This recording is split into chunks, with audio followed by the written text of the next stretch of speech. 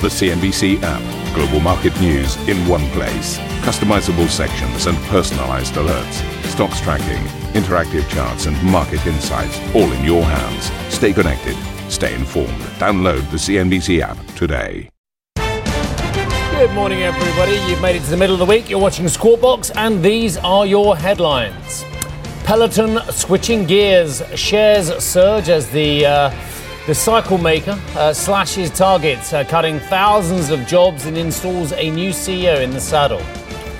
Toyota quarterly profit falls 20% as the world's largest automaker cuts its production targets amid the global semiconductor shortage. European leaders agree a simple goal to avoid war in Europe as Russia and NATO continue to mobilize. Our common goal is to prevent a war in Europe. Éviter la guerre. Peace and stability of the European continent are our treasure, and we have to do everything in order to preserve them.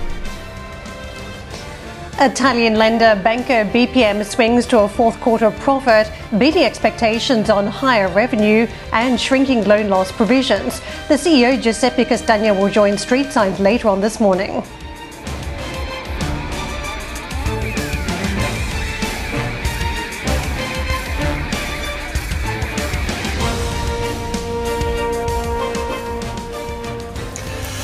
So a very warm welcome, everybody, and lovely to have Karen back on board for the day. Thanks for joining us, Karen. Let's get into some of these stories then. Peloton has slashed its financial outlook for the full year after reporting a bigger than expected quarterly loss. The fitness brand, known for its signature stationary bikes, also shifted gears, announcing the departure of longtime CEO John Foley and nearly 3,000 job cuts. Shares of the high-end fitness equipment maker have seen an incredible swing lower since it became a stay-at-home play in the pandemic. And of course, it's been plagued by a series of problems, including a viral backlash to some of its ads, product recalls and production cuts. And since we have an opportunity at the beginning of the show, before we get into the flood of earnings that we're going to see from European corporates, maybe we could just spend a few moments on this one, because obviously there are lots of issues here in the past, like the product recalls, the production cuts, the backlash to some of the ads. But quite frankly, the problem is none of those things. As we know, the reality is here, the big question is now being asked about the business model. And whilst this company has generated strong loyalty, you can see that from the renewal data that people that buy the products generally like the products and they stay with the business. The problem is the company has been spending something like 40% of its revenue on products, on sales and marketing, at a time where we've just come through 2 years of COVID and people staying at home. And there is a serious question, I think, to be asked as to whether actually there is a bigger market out there available for the company's existing offering. It would seem that they have hit a point where they have satisfied really the total addressable market. So they've got a number of growing pains here, don't they? One is, can they, with their existing product offerings, actually grow significantly further, or do they need to put other products into the stable and other services? They obviously need to migrate away from revenue based on product sales to a subscription type revenue model, which they seem to be doing at this stage. They've got the problem of the founder CEO. We've seen that in the past with companies like WeWork, where the CEO comes in with a vision. They then need professional management perhaps to help them through some of the challenges. You could argue that maybe the spend wouldn't have been as high if there were professional managers in place. But there is a lot to like here. Let's be frank about that. As I say, it is a product that people are very loyal to. Once they have it, it seems to have found a niche market, and people like the way in which the bikes mesh with the online encouragement And obviously, the new CEO comes with decent pedigree.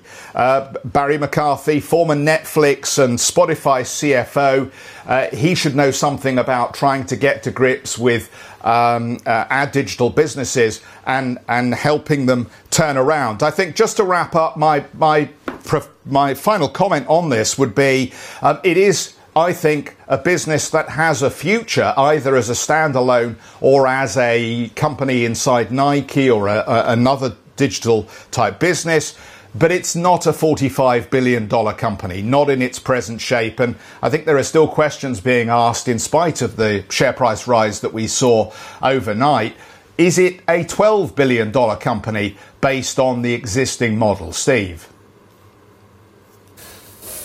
Right, OK, let's move on. Let's talk about Norwegian energy major Equinor, which has posted record pre-tax profits for the fourth quarter, driven by a boom in oil and gas prices, and said it will raise its dividend and increase share buybacks. Excellent to speak to Anders Opedal, who is the CEO of Equinor. Well, Anders, just like with Bernard Looney, who I was speaking to yesterday, these are bumper numbers. Congratulations on that. You are delivering on the back of the higher energy prices. Do you believe these kind of profits are set to continue? Good morning, sir. Good morning to you. Yes, we have record earnings this quarter. It's really about the oil and gas prices going forward as well. But we have been able in the fourth quarter of 2021 to capture the prices by strong operational performance. And that is what we can focus on. And we will focus on that in the next quarters as well. And the outlook for the oil and gas prices, they look very good due to limited supply and a supply crunch going forward. But, there's nothing I can do with oil and gas prices. I focus on making sure that we have strong operational performance. Fascinating conundrum that you and all the other majors CEOs are in at the moment, as well as what to do with your money. And I've got to be honest, Anders, surely your shareholders, including the majority shareholder, the state of Norway, would prefer you to spend your money on the transition rather than buybacks. Buybacks on a company's shares who have rallied extraordinarily off your lows of 2020, Anders. Yeah, and we are investing in a very profitable portfolio. We have 3% annual growth in our oil and gas production based on our project portfolio in the oil and gas, particularly with major projects coming both in our Norwegian business, our international business. We are investing in the renewables. We are investing in Dogger Bank, the world's biggest floating offshore wind park. We are investing in US in offshore wind, in Poland. So we have a very good project portfolio, and our capex for the next year is around $10 billion. In addition to the investments, we are also handing back some cash to our shareholders to ensure that we can continue investing in the energy transition.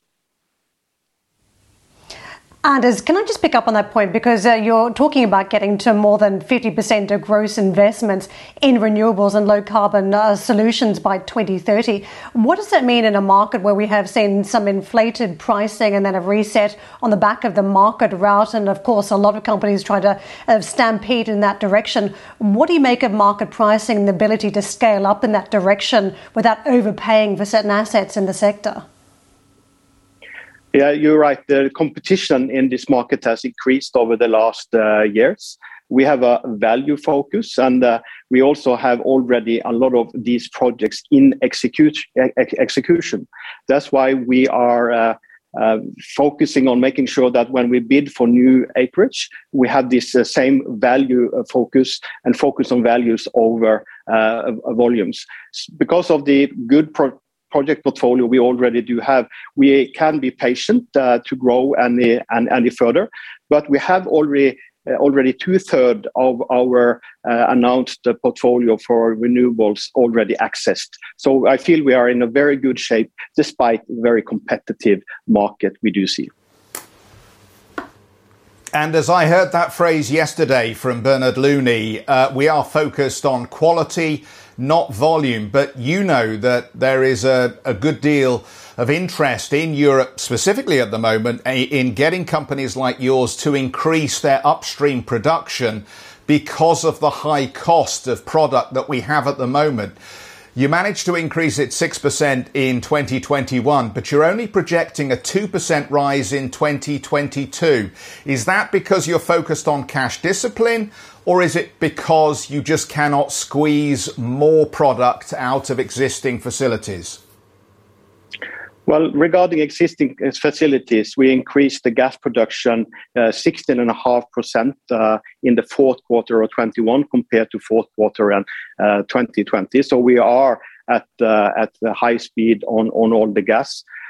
We see that we have a project portfolio in front of us for oil and gas, that we are delivering 10 projects actually in 2022, and this will increase the oil and gas production in our portfolio. So we will continue to invest and have stable investments into oil and gas as well as while we are ramping up also into the renewables. And just to come back to Steve's point, because it does seem to be the question of the moment, how do you negotiate the politics of increased demands for windfall taxes and higher taxation in Norway? Well, the taxation system in oil and gas was changed a little bit in 2020 to enable us to continue our investments. And now also the government has proposed a change in the tax system, but that is very in line with the previous one. It's stable. We have stable frameworks for taxes in Norway.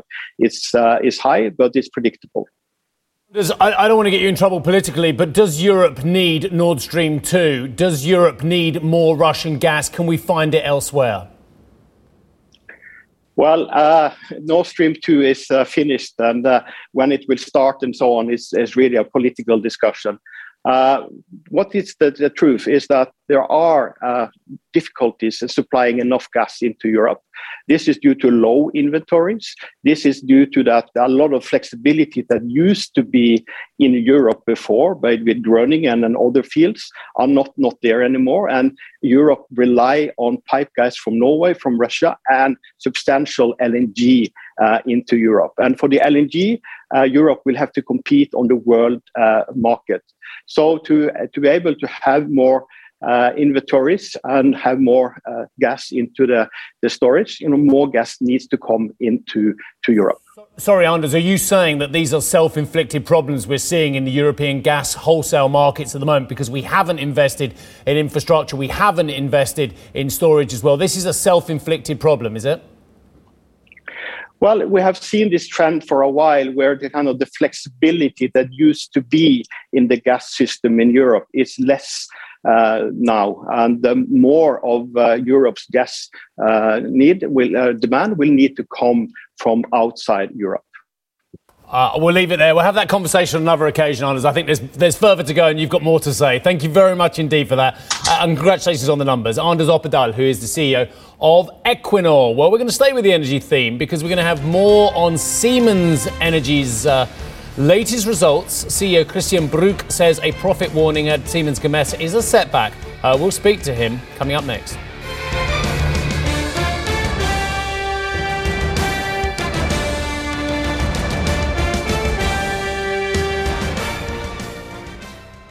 Ambition to me is about doing better. I think ambition creates a pathway. The best advice I can give to someone starting off a career is don't have a career, have lots of careers, try loads of different things. Talk to people and put your ambition out there. I don't feel that I've hit peak ambition because it's a learning journey. CNBC is where ambition meets opportunity. What does living ambitiously mean to you? Hear it from our CNBC anchors, reporters and global business leaders on CNBC.com.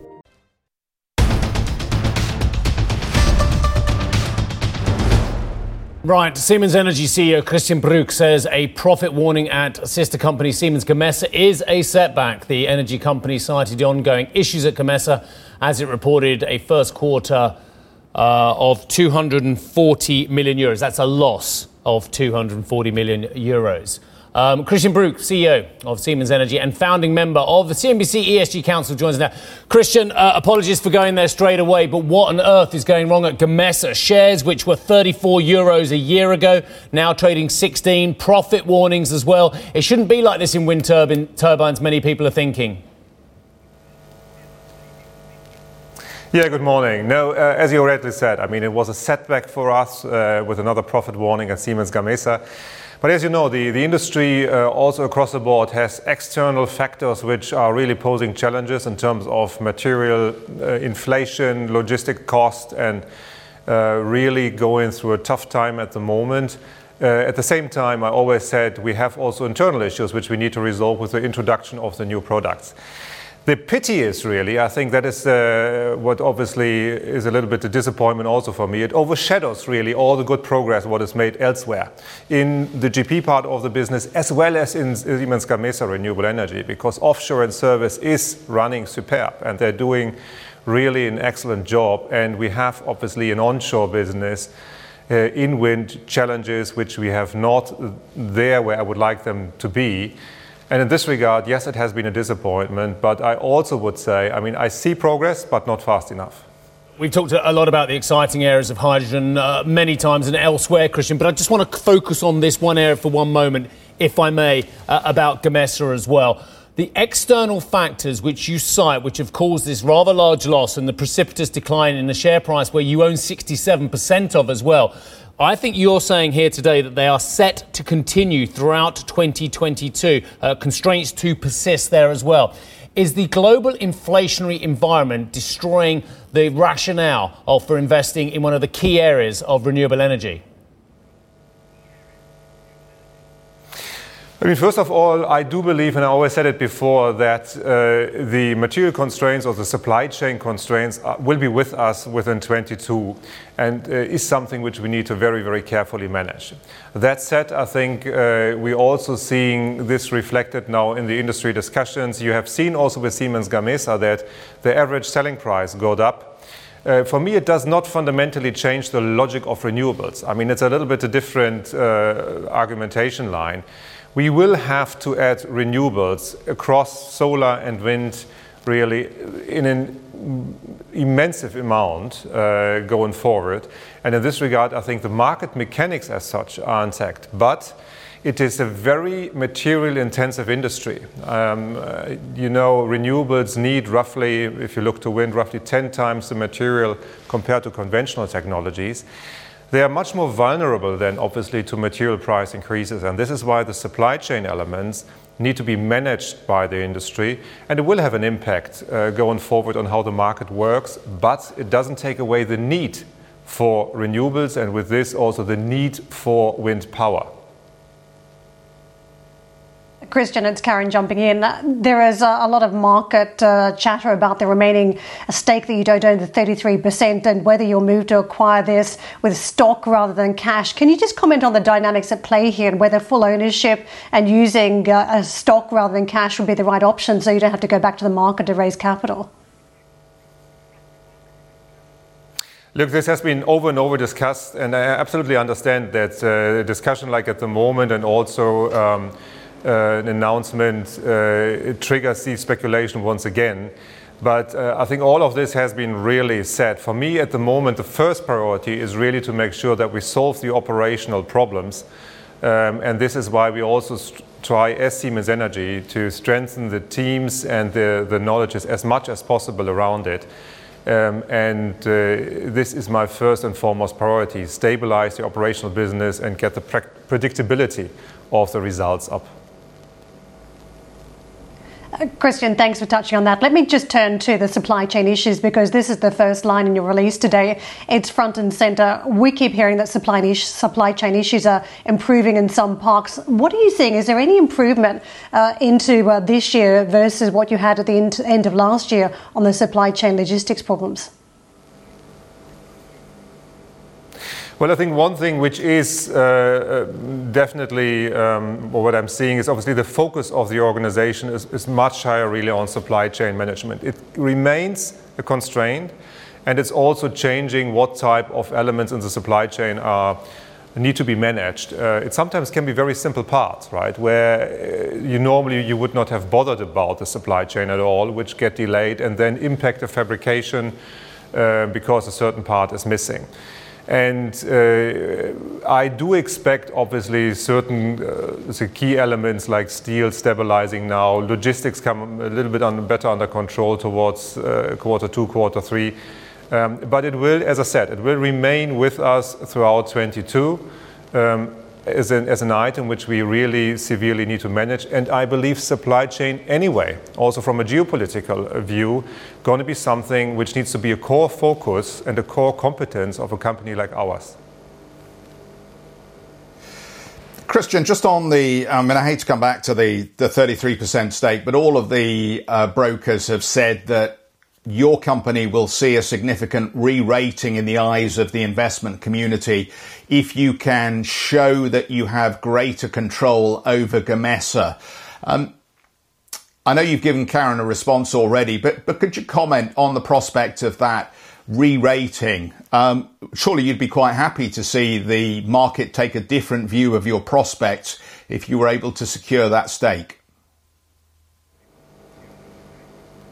Well, I think if you talk about the re-rating, and the more important piece for me is really giving more transparency on the other rest of the company, which I think is still not well enough understood.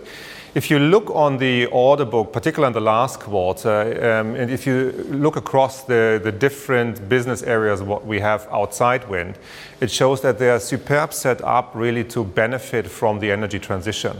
And this is why going forward we want to give more transparency on the different businesses which are also on beside wind, also inside Siemens Energy. And we will disclose more numbers, more details, more transparency on the Capital Market Day in May to make sure that people understood how is our company connected with energy transformation and how are the market drivers connected to the growth of our business in transmission, in gas generation, in industrial applications, driving efficiency.